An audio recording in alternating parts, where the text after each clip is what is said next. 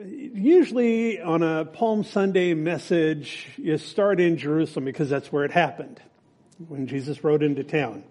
We're going to look at that, but we're going to back up because just prior to Jesus going up to Jerusalem, which was up in the mountains, he was down on the Jordan Rift in a little town called Jericho. And in the Gospel according to Luke, chapter 19, it's kind of interesting. Sometimes my studies evolve. I was initially going to start in verse 29, and then I made it verse 28, and then I made it verse 12, and then I made it verse 11. And so, it literally going back and changing my stuff as I went. But it's just because, as you guys know, context is so important. It's very important that we understand what's happening in the background, what's happening that leads up to these events. And I just got into this deal in Luke chapter 19 because Jesus essentially gives a parable that illustrates exactly what he's doing and when he's going to do it. And the people, by the end of the week, totally blow it off. But it's interesting, the things that he lays out here and that Luke lays out for us. We're going to start in Jericho. We're not going to start in Jerusalem. Then we're going to go up to Jerusalem. And the background here is that Jesus' ministry had been going for over 3 years at this point. And as he had been going along, teaching, healing, illustrating the kingdom of God to the people in Israel over that time, there had been a shift in his ministry. He's headed for Jerusalem as he's in Jericho here, and it would be the last time that he would, in his earthly ministry, head for Jerusalem. He's gone for the national feasts before, and this is Passover. This is the last Passover. He knows he's the Passover lamb. He knows that he is the sacrifice. And so he's trying to illustrate these things to the people here. He had let people know way ahead of time, months before. In Luke 9:51, you don't need to turn there. It says, "Now it came to pass when the time had come for him to be received up, that he steadfastly set his face to go to Jerusalem." That was months before the events we're looking at here this morning. His journey towards Jerusalem, towards the cross, is what's being referred to there. The same thing in Matthew 16, after Jesus is identified by Peter as, "You are the Christ, the Son of the living God." Jesus warns him. He says, "Don't tell anybody about this," because he had not yet come to the place where he was going to be unveiled. And it says in Matthew 16 that from that point forward, he began to tell his disciples that he must go to Jerusalem and suffer many things at the hands of the religious leaders and be crucified and be raised on the third day. He has been out in the open with his guys, but here, as we look at these events, he's about to be out in the open with the nation. And so his journey comes to an end in this, as I said, looking at Luke 9:51, where he says that. It goes all the way to chapter 19, verse 27. All of the things that happened in that span of time. And he did a lot of miracles, did a lot of teaching, did a lot of the ministry that he did. He was headed for Jerusalem. That was the underlying current in his life, in his ministry. As he went, the crowds were growing. As he traveled, people were attracted to this itinerant rabbi from Galilee. The amazing things that he did, the miracles that he would bend the laws of physics, the laws of nature, and that he would accommodate people in their disease and their distress, and that he would do things. And we're told in the book of Acts that the purpose in those things was to demonstrate who he is, who he was. It was to demonstrate that he had the ability to forgive sin. So as he's going along, the crowds have been growing. Here in Jericho, he's got a sizable group. As he ascends up into Jerusalem, well, first he goes to Bethany. That group follows him. And then as he goes from there into Jerusalem, another group comes out of the city, and there's this big, huge hoopla that takes place. We'll get to that if I stop introducing this. But the point is that he's got a lot of people following him. Remember in the Gospel of John, he thinned the ranks on purpose at one point. After he had fed the 5,000, he went over to Capernaum overnight, walked on the water and all that, and the guys were straining against the oars. I love that story. And he gets to Capernaum the next day, and the crowd actually followed him. He sent them home. They followed him around the lake. And they got there, and he said, "You seek me because I fed you." Not because that was supposed to illustrate that I can do more. They wanted to take him and make him king right then. And he said, "No, that's not what I'm here for." We're going to look at that. And he actually told them at that point, "Look, if you want anything to do with me, you have to eat my body and drink my blood." For a Jew, not a really polite thing to say. I mean, for a Jew, that would be absolutely stumbling. It had nothing to do with blood and nothing to do with death, with dead flesh. And yet he knew that he had to get these people's attention. And he had. And the crowds had come back, and they were grasping to understand, and yet they couldn't fully understand until, we're told, till after he had been glorified, till after the Holy Spirit came and gave men and women illumination as to what these things were. So he's moving towards Jerusalem. His name had become known, not just to the common people, but he'd become known to the religious leaders as well. They had an established power base in Jerusalem, and he threatened it. And they didn't like him. He was upsetting their stuff. And I love the fact that if you look in the New Testament, you see that the people who Jesus poked in the chest were the religious guys. They were the ones that were arrogant and pompous, puffed up in their own stuff, thinking that they were the ones to represent God to the people and the people to God. And they were so far off. So we're going to begin with chapter 19, verse 11. Jesus, again, he's been in Jericho. He'd healed a blind man. And then we see the story of Zacchaeus, the tax collector. Great story. We're not going to cover that. This is all in the beginning of chapter 19, where he ends the thing with Zacchaeus receiving salvation. And Jesus saying, "Today salvation has come to this man's house." And so he's still in Jericho. In verse 28 of chapter 19, we look at, and I'm not going to go there yet, but just, it says that when he said this, he went on ahead going up to Jerusalem.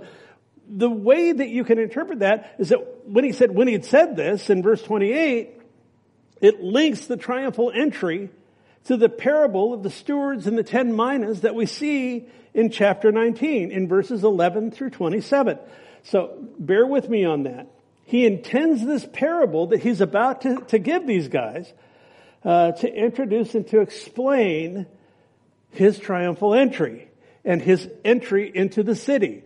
That's the purpose of this parable. He also intends to illustrate his foreknowledge of the people's ultimate response to their king. So Luke 19, verse 11. Now, as they heard these things, what things? Well, in verse 10, he says, "The Son of Man has come to seek and to save that which was lost." He spoke another parable because he was near Jerusalem and because they thought the kingdom of God would appear immediately. So Luke tells us the purpose of this parable. Now, a parable, if you remember, if you're a student of the Bible, you probably are aware, but a parable, the word literally means to lay down alongside of. And it's making a comparison. It's taking an earthly truth or a physical truth or a tangible truth, and he tells a story with this thing, but it's to illustrate things going on in the spiritual realm. So the two purposes that parables have is, number one, they reveal truth to the hearer. Number two, they conceal truth to the hearer. Because if it's not united with faith, whenever Jesus would say, "He who has ears to hear, let him hear," and he says that a lot in the Gospels, what he's saying is this is something that is spiritually discerned. He's not talking about ears. He's talking about ears. When he says eyes to see, it's talking about the eyes of our hearts. He's talking about the ears of our hearts, the things that we can hear spiritually because we are open to the things of God. So he's going to tell this parable, and he's revealing truth to his disciples. The people that didn't walk with him, the people that were there that didn't know him, it would probably go right over their heads. So as he's going to be telling this, again, Passover's at hand. He's getting ready to go up to Jerusalem. Josephus, the Jewish historian, secular historian, tells us that at this time of year that there were about 2 million pilgrims that would pour into Jerusalem. So the city would swell. There would be tents littering the hillsides surrounding the city. That Jesus was fortunate, he and his guys, because his friends, Mary and Martha and Lazarus, where he's going to head, had a house about 2 miles away on the other side of the Mount of Olives in Bethany. But this would have been a huge deal. There was a great messianic expectation among the people. It would strengthen the idea that in their minds that the kingdom of God was going to appear right away, that he was coming to bring in and to set up his kingdom. Verse 12, therefore he said, and this is the parable, a certain nobleman went into a far country to receive for himself a kingdom and to return. The nobleman here is Jesus himself, who would leave this world and then return. At that time, he would set up his kingdom. He's telling them he's not going to set up his kingdom now, but when he returns. So follow along with that. These things make total sense as you understand the truth that he's revealing. Verse 13, so he called 10 of his servants, delivered to them 10 minas, and said to them, do business until I come. So he's talking about between the time that he takes the kingdom, that he receives the kingdom, and the time he comes back. The 10 minas, a mina was about 3 months' wage. This is a lot of money.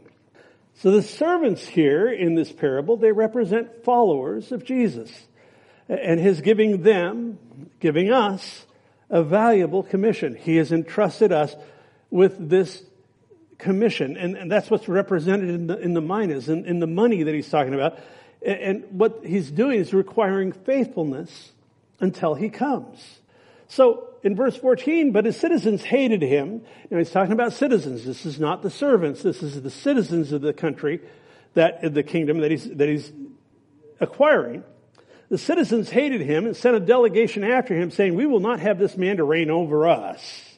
The hateful citizens are not the servants, but the enemies who rejected the king in the parable are representative of the Jewish nation that rejected Christ then, and those who are in a Christ-rejecting world that we're a part of now. There's a dual application here. Verse 15, he says, and so it was that when he returned, this is the nobleman, having received the kingdom, then he commanded these servants to whom he had given the money to be called to him, that he might know how much every man had gained by trading. Then came the first, saying, Master, your mina, understand, he says, your mina, earned 10 minas. And he said to him, well done, good servant, because you are faithful in a very little, have authority over 10 cities. And the second came, saying, Master, your mina, again, attributing, it was your money, has earned 5 minas. Likewise, he said to him, you also be over 5 cities. Jesus here is giving a window into the future, out to the end of the age, when the king has returned, when he does set up his kingdom. In Revelation chapter 20, verse 6, we read, blessed and holy is he who has a part in the first resurrection. Over such the second death has no power. But they shall be priests of God and of Christ, and shall reign with him 1,000 years. This is a reference to the millennial reign of Christ. He's outlining to them, look, I'm not going to take and set up my kingdom now, folks, but I'm going to receive the kingdom, and we'll get to that. But then I'll come back. I'm going to leave, and then I'll come back. He's talking about the second coming. When he will, he's saying it's just not yet. And so, and he's letting these people know that there will be rewards for the way that they invested in the kingdom, the king's stuff. That's you and I. We've been talking in the book of Romans about, a couple of weeks ago, we looked at the Bema seat and the judgment for believers. We looked at the great white throne, which is the ultimate judgment for unbelievers. But the Bema judgment, where we receive rewards, that's what he's talking about here. A couple of things to note. He credits each of these guys credit their master, saying it was his mina that had done the earning. They didn't say, look at me, look at my stuff, look what I did. They said, look at that which you entrusted to me. There was a return. Notice also that their compensation is in keeping with their individual returns. We've talked about that too. Don't need to go into that again. We looked at the fact that salvation is by grace. It's utterly by grace. Unmerited favor. You simply trust Christ for your sins. They're gone. And you belong to Him. Judgment, rewards on the basis of what we do. Verse 20, then another came, saying, Master, here is your mina, which I have kept put away in a handkerchief. For I feared you because you are an austere, and that means hard. You're a hard man. You collect what you didn't deposit and reap what you didn't sow. And he said to him, out of your own mouth I will judge you, you wicked servant. You knew that I was an austere man, collecting what I didn't deposit and reaping what I didn't sow. Why then did you not put my money in the bank, that at my coming I might have collected it with interest? Now, interesting, what Jesus says here, he says, out of your own mouth I will judge you, you wicked servant. And now he's talking about one of the servants. He's not talking about one of the citizens here.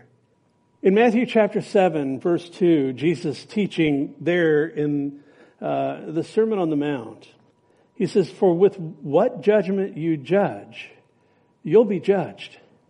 And with what measure you use, it will be measured back to you. What he's saying here is, you see me as harsh, then I will repay you harshly. I think about that. I think about people that paint pictures of God. Unbelievers, generally they're looking for reasons not to believe. The old line about, well, what about all the starving children in Africa? You're saying that, essentially you're saying, well, I'm not going to believe in God because there are people that are, no, you're seeing Him as harsh. And essentially what's behind that is finding reasons to not come to faith, finding reasons to stay essentially in your sin. And those kind of arguments are fruitless. And they really illustrate the condition of one's heart. It also, this part of the parable helps us to understand Jesus' emphasis in the parable. It wasn't to make money by His servants. What He was about was building godly character in His servants. It wasn't for the benefit of the master, but for the blessing of His servants. That's the point. The third servant missed the point entirely. He wasn't killed, but he did suffer loss. And that's consistent with the New Testament narratives that talk about us, talk about believers, that we will suffer loss if we're not investing for the kingdom. It doesn't mean that we're losing our soul, but what it does mean is that we're not as useful to Him as we ought to or could be. Verse 24, and he said to those who stood by, take the mina from him and give it to him who has 10 minas. But they said to him, Master, he has 10 minas. For I say to you that everyone who has will be given, and from him who does not have, even what he has will be taken away from him.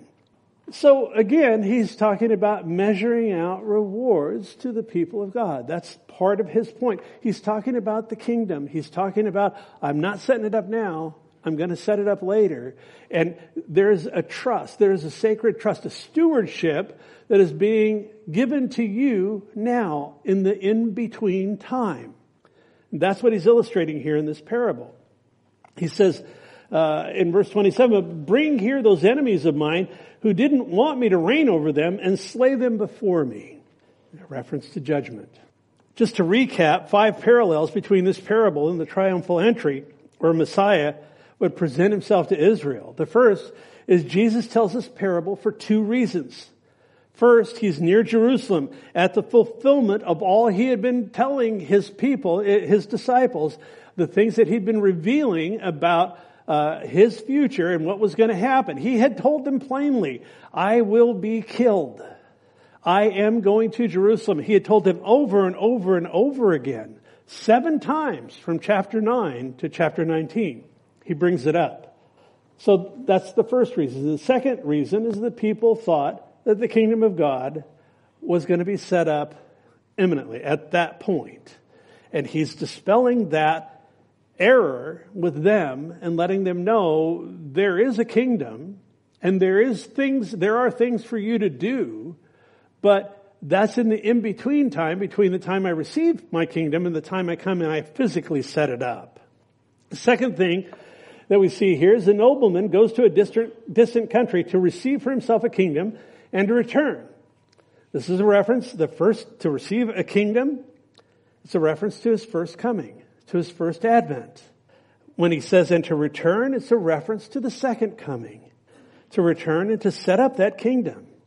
The third thing we see here is the nobleman gives 10 minas to 10 slaves, 1 mina each, for which he holds them accountable. This is a sacred stewardship. Very much like what Jesus told his men there again back in Matthew 16 at the turning point in his ministry, when he said, I give you the keys to the kingdom of heaven. That which you bind on earth will be bound in heaven, and that which you loose on earth will be loosed in heaven.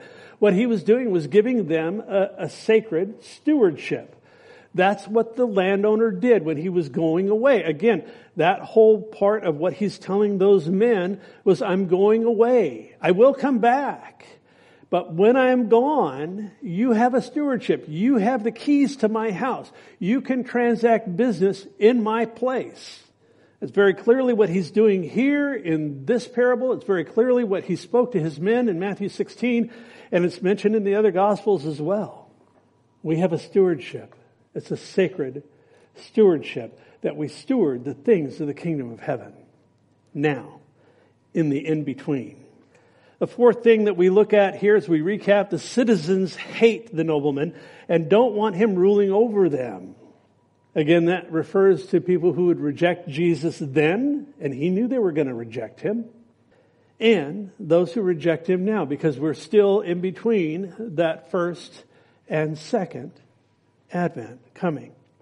The fifth thing we see is at the end, the nobleman says, bring those enemies of mine who didn't want me to reign over them here and kill them before me.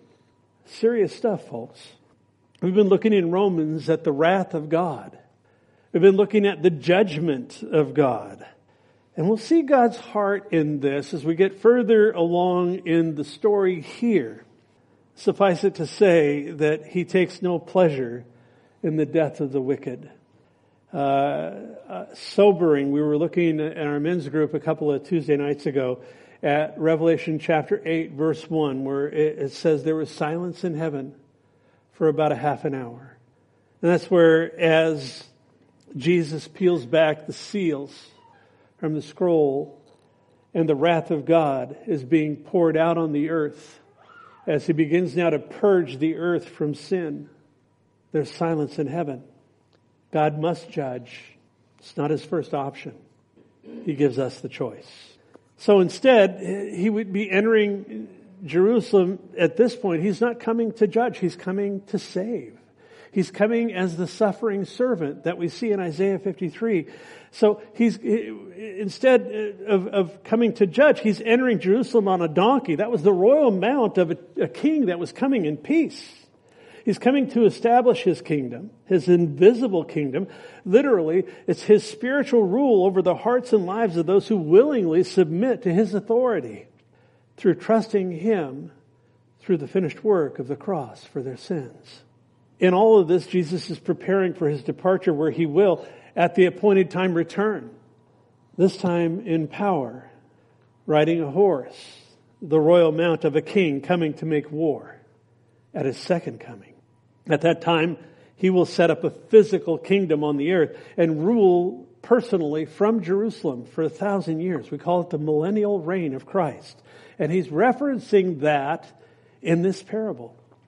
After telling the parable, then he made his way up to Bethany, and that's the place where he had raised Lazarus recently from the dead. We see that in John chapter, 11. And then in chapter 12, these things are going as we sort of mesh the Gospels. So when we look at the Gospel of John, in chapter 12, it tells us that a crowd followed him up. They came to see him. They also wanted to see Lazarus, this guy that they'd heard was dead, and now that he's like alive. And they get there and they're all sitting at the table, and there's Lazarus carrying on. And it would have just been a mind blower for these people. They knew it was attested. There was a big crowd there at the tomb when Lazarus was raised. It was no small miracle.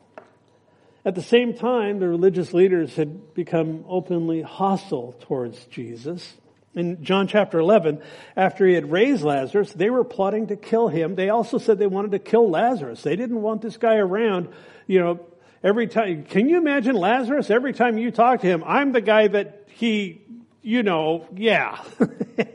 They didn't want that kind of advertising going on. In John 11:56 and 57, we read this. It says, "Then they sought Jesus, and they spoke among themselves as they stood in the temple. 'What do you think? That he will not come to the feast?' Now, both the chief priests and the Pharisees had given a command that if anyone knew where he was, that he should report it, that they might seize him." So essentially, to be clear, they wanted him dead.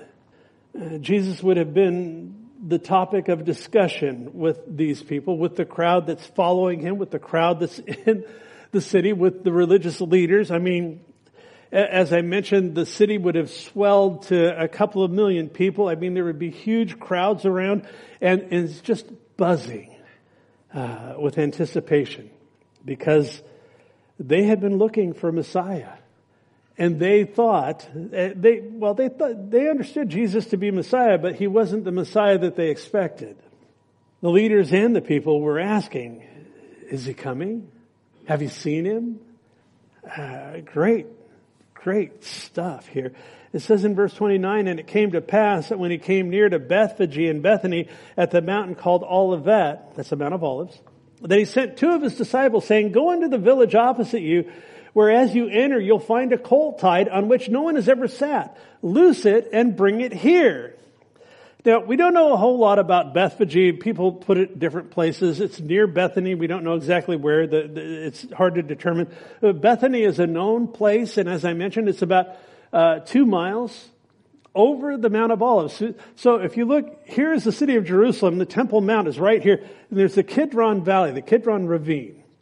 Just immediately on the side of the ravine is the Mount of Olives. Just up from the ravine is the Garden of Gethsemane. Well, then going up over the mountain, Bethany was on the back side. And so that's where Jesus headed when he went. He went to Bethany, and he was going to stay with Martha and Mary and Lazarus. And coming into town, he gets a couple of his guys. We don't know who they were, but he sends them into the village to find a specific animal. Now, later on, Jesus would send Peter and John to get the preparations for the Passover meal. It might have been them. It was a couple of guys that he trusted. We don't know. But the point in this is, can you imagine how this would have challenged these guys? It'd be like stealing a car. Hey, I want you to leave church here and I want you to go over onto, Highway 99 and you'll see a green Ford with a license number, Get in it, you'll see the keys and just start it and bring it here. It's remarkable. Verse 31, "And if anyone asks you, 'Why are you loosing it?' you'll say to him, 'Because the Lord has need of it.'" And I, in my own thinking, I'd be thinking, oh, that's going to work. The Lord needs it.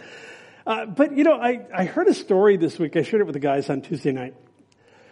We've had, with Stacy's father's health being in decline, we've had a lot of visitors coming through all week. And cousin Kathy and her husband came down from Washington. And she was telling a story about her son, Philip. Now, Philip is a grown man, but he came down with just this awful disease. I mean, his symptoms were severe and nobody could figure it out. I mean, nobody. And she worked at the Baptist church over in Oregon City at the time. She wasn't making, tons of money. And so God kept opening these doors. I mean, a door opened for them to fly him to the Mayo Clinic in Minnesota. And all paid for. And then doors opened at the Mayo Clinic and all. And she said, we had to go get this really expensive test one day. And they had me come up. They said, we need to talk to you, the finance office people. And she was telling us, I knew that they were going to get to the money thing at some point. And so I turned in my paperwork and they said, well, you don't make very much. And she said, well, it is what it is. And they said, well, he's got to have this test, but they're going to ask you for the financial aspect when you get upstairs to get this thing done. And they said, tell them when they start asking you, just tell them, I want to apply for the scholarship. And she said, what? They said, don't say anything more. You don't have to know anything else. Just say, I want to apply for the scholarship. So she went upstairs, and sure enough, they were getting him set up for this test, and the lady said, well, we need to get, I think it was like $15,000 that you have on the books right now, and da-da-da. And she said, I just looked at her and I said, I want to apply for the scholarship. And she said, the lady got mad. She got angry. She said, it doesn't work that way. It's not that simple. And she just started to go off. And Kathy said, I was just told to say that. I want to apply for the scholarship. And she went, oh, hold on. And she went in the back and she came back out. And then she was a little angrier because now she had paperwork. She got $100,000 towards her son's care in the scholarship. And I told them, I said, I'm teaching in this whole deal where, Jesus tells these guys, just go say the Lord has need of it.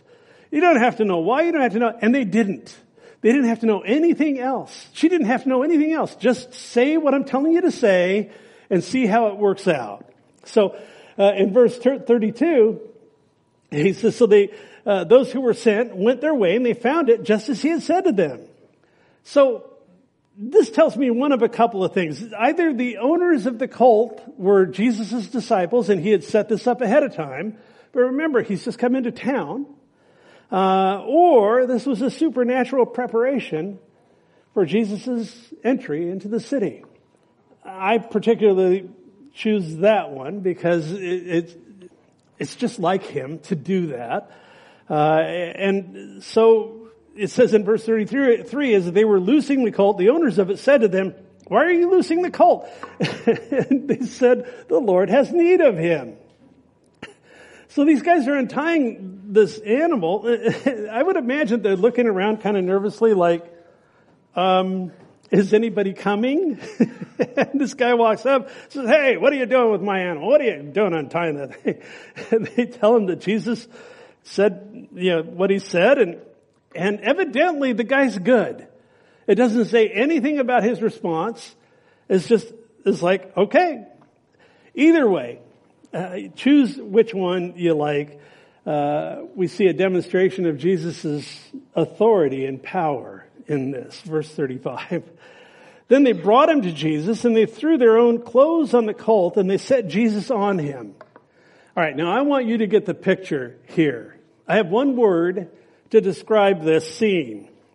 Awkward. Have you ever tried to get on a bicycle that was too small? Somebody gave us some bicycles and we had this it was a girl's Stingray bike about that high. And as you know, I'm about that high. And I got on I pumped up the tires and I tried to ride it around in the dirt lot behind our house at one point, and I about killed myself. And my legs are sticking out from the handlebars and I look like a gorilla riding this thing. Well, the point in this is a colt. This is the foal of a donkey. Jesus, we have to assume he's an average sized guy, even if he's a little smaller, being a Jew. And this thing would be small. They put him on it. They put their clothes on it and they set him on it.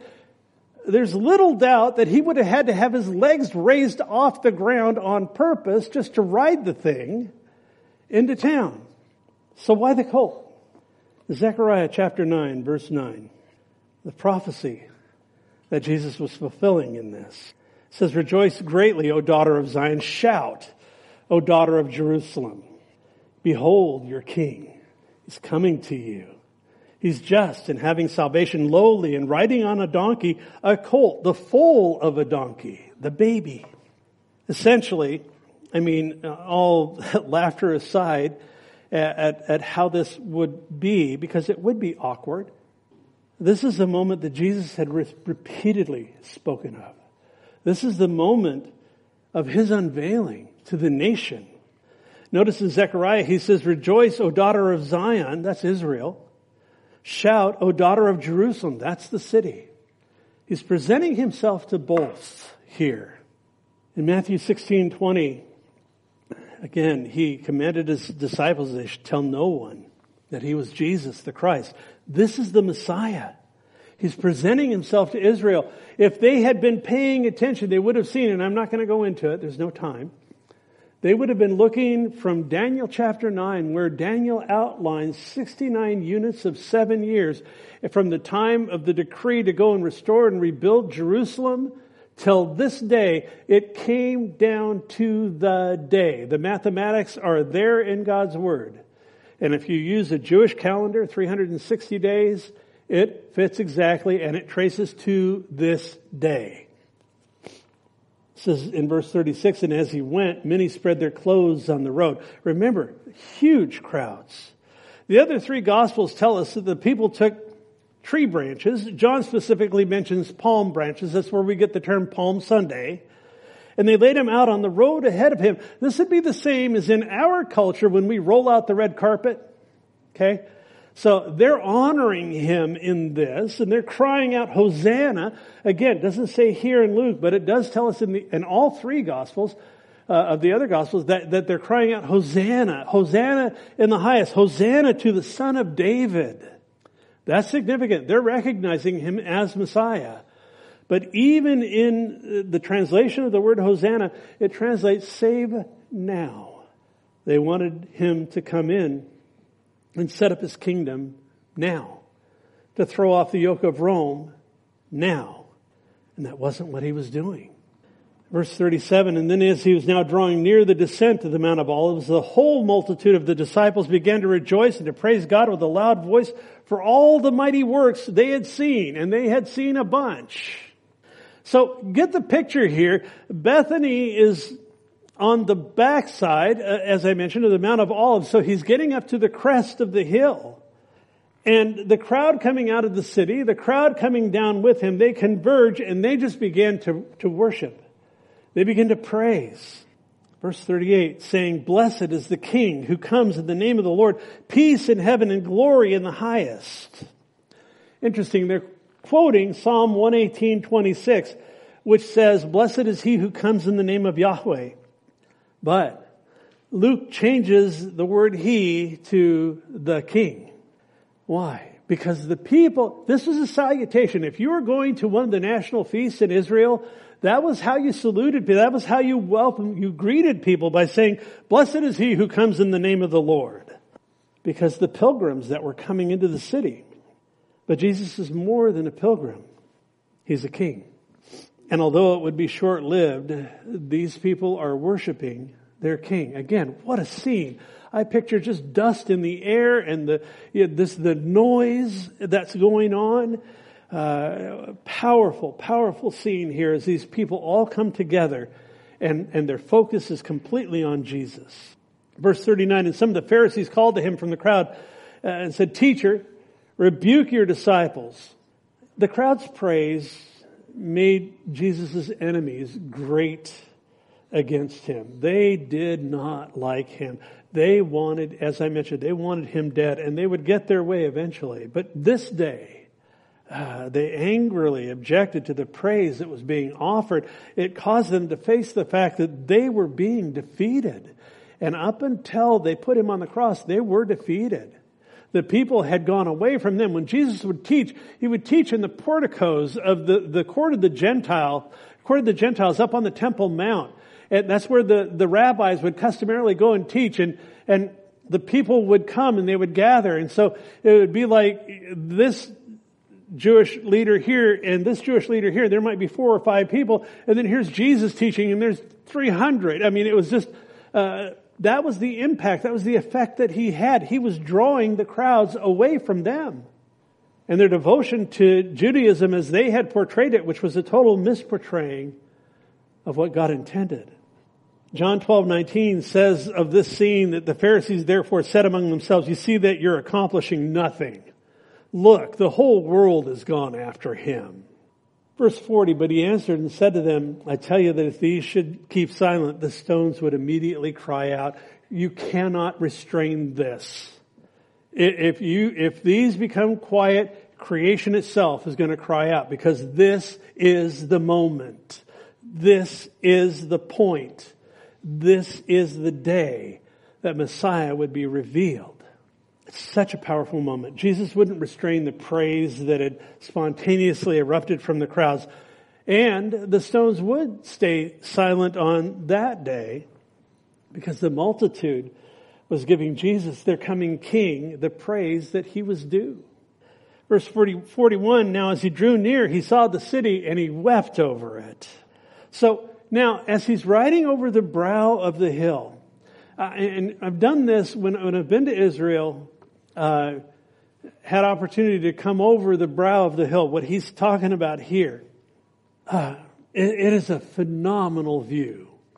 You come over and you're going up, up, up, and the Mount of Olives is kind of a tall hill. It's not like a big craggy mountain. You come up and you come over the hill, and just as you round it, the whole city is right there. You look down, and as I said, the Mount of Olives, it slopes down kind of gently. It's right today. It's the biggest graveyard in Israel. There are burial crypts, thousands that litter the whole mountain. At any rate, it goes all the way down, and then there's a ravine. There's a crease in between the hills, and that's the Kidron ravine. It's the Kidron Valley, and then just up from the Kidron Valley is the Temple Mount, and it's right there. And of course now the Dome of the Rock, the Muslim shrine, is prominent in that. But in those days when they came over the hill, Jesus would have seen the city stretching out in the background, and he'd see the Temple Mount in the foreground and the temple itself. Majestic building. And he comes over, and it says that as he drew near, he saw the city. And he began to weep over it. I want to talk about that for a minute. His tears were not for himself. It wasn't, oh, this is so hard, look what I'm about to do. And he wasn't softly weeping. His tears were for them. His tears were for the coming judgment that would come upon this people, this city, this nation.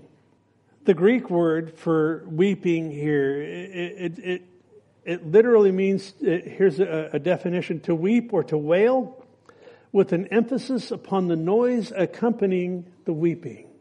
So what is being said here, when Jesus weeps over the city, this is a loud, it's a visceral, it's from his gut, an outburst of emotion. He is sobbing as he comes over and he looks at the city.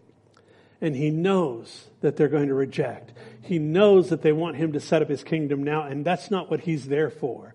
He knows that this is Sunday, and by Friday things would look completely different. And he begins to weep because he knows that in rejecting him, there's nothing left but judgment. Verse 42 saying, no doubt through tears. I just picture the scene, gang, and think of him saying these things, and now choking as he talks, as he tries to speak, as he's so emotional at this point. He says, if you had known, even you, especially in this your day, the things that make for your peace, but now they're hidden from your eyes. Anguish in his voice as he speaks this. I believe that Jesus' tears were born of a frustrated desire. He'd come to Jerusalem in a broader sense to Israel with the desire to deliver them from destruction. And he came to offer the things of peace, true peace. Instead, he found those whom he had spoken of in the parable of the minas or the stewards, who were rejecting his rightful kingly reign over them. That's why he told the parable. The spiritual blindness of the rulers and the people was such that they didn't discern. They were unable to discern the meaning of his visitation. They were unable to discern the full impact of what this day truly meant. They had their ideas, as I mentioned. The result was inevitable. There would be no escape from the judgment and destruction to come. I've been thinking about this, guys. I don't know about you, but I think I mentioned not long ago that there are times where I have to just turn off the news, or I have to just close my web browser, because the news that's out there there's a lot of bad news. There's a lot of sinning going on out there. There's a lot of people who are enemies of the cross. And God checked my heart as I was preparing for this morning. What is Jesus' attitude? This is towards the people that are trying to kill him. He weeps over them. He weeps over their condition. He weeps over the fact that he knows that they're rejecting. He knows that in rejecting, they're inviting judgment. May God keep us from having a hateful heart towards a sinful world. It's easy to slip into that. If there's any message that I could ask you and just beseech you to apply to your life today, is look out. Like, have the mind of Christ. Look out as though he's looking out over the city, and be burdened for the people who are so deceived, who are so caught up in the snare of sin and death that they can't see. I don't want to have a hateful heart. Sometimes I start slipping into it. There's a lot of hatred going on out there. Let it not be named among us. Verse 43. He says, for the days will come upon you when your enemies will build an embankment around you, surround you, and close you in on every side, and level you and your children within you to the ground, and they will not leave in you one stone upon another, because you did not know the time of your visitation. Some of the most powerful words in all of God's Word. This would come about. As we know that from this point that Jesus would go through the week, and by Friday he would be on the cross. In the future, in the year 66, there was a guy by the name of Florus. He was the last Roman procurator. That's what Pilate was. He was a procurator. And he was in Jerusalem, and what he did against the Jews is the Jews had a treasury in the temple, and he robbed the treasury. He stole vast quantities of silver from the temple. The Jews were rightfully outraged, and then they rioted. They wiped out. There was a small Roman garrison in the city at that time. They wiped it out. And that set off a chain of events resulting in a 4-year Roman military siege against the city. It didn't stop there. Meanwhile, inside the city, the Jews were engaged in a suicidal civil war. I'll read you an example here. In expectation of the Roman siege, Jerusalem's Jews had stockpiled a supply of dry food that could have fed the city for many years. Yet one of the warring zealot factions burned the entire supply, wanting to get the Jews desperate enough to fight. The starvation resulting from this insane act caused suffering as great as any that the Romans inflicted. So people were dying within the city. The Romans were encamped about the city. And during the summer of the year 70, the Romans breached the walls of Jerusalem. That initiated an onslaught of violence and destruction in the city as well as the temple. Those who they didn't kill on the spot, they took out. Crosses would have been all around the city. They crucified. Those that they didn't crucify, they packed off to be slaves in the empire. It's estimated that in the Jewish revolt between 66 and 70 that about 1 million Jews died as a result. As we look at the week ahead, we call this Passion Week or Holy Week. Those are names that the church has given it. And I think it's cool, but I also think that we should kind of maintain our passion all year. It's kind of like on Mother's Day, we honor Mom, and I don't have any problem with that, but I told my mom once, I want to honor you all year. I mean, I love you. I'm not going to just set aside a day. But truly, as we look at and as we think about and we ponder the things of the kingdom of God in this coming week, setting up for when we remember the crucifixion and the resurrection of our Lord, I want to invite you, consider where you're at with the Lord. Where do you fit in the parable of the minas? You've been given a divine stewardship. We have. Are we investing our lives for the kingdom of God? Are we investing our lives for our King? Probing questions. As we look at Passion Week, here on Sunday, the people were remembering Zechariah 9:9 as they praise their Messiah King. Rejoice greatly, O daughter of Zion. Shout, O daughter of Jerusalem. Behold, your King is coming to you. Throughout the next 4 days, Jesus would teach daily in the temple over on the Mount of Olives, as well as square off against the religious leaders. By Friday morning, the crowd would be at the Praetorium. Many of the people in the same crowd that are praising, screaming Hosanna, celebrating Jesus coming into the city would be among those who are screaming, crucify him. Jesus had been beaten, scourged, spat upon, hit with people's fists, then marched back out in front of Pilate at the Praetorium as Pilate was trying to wash his hands of him and trying to let him off, but the Jews pressed and the crowd pressed. And Pilate's words were, behold your King. Then he ordered Jesus to be crucified. May we, as those who are entrusted with the sacred stewardship spoken of in this parable, seek to invest in the lives of those around us. Folks, time is short. I was mentioning to the guys on Tuesday night, I have rephrased the last days. I believe we're in the last of the last days. Things have changed, shifted so radically. And the signs of the times are there. The birth pangs are there. And they're getting more frequent. They're getting more intense. Let's invest our lives. Loving one another. Loving those who are lost. Loving them enough to risk. Can I tell you about Jesus? I know you don't want to hear it, but I don't want to see the options. Those are the things that we're called to in these days. Let us be used to bring them into fellowship with God, the God who loves each one so much that he gave his Son for each, for their salvation. Powerful stuff as we look at the week ahead.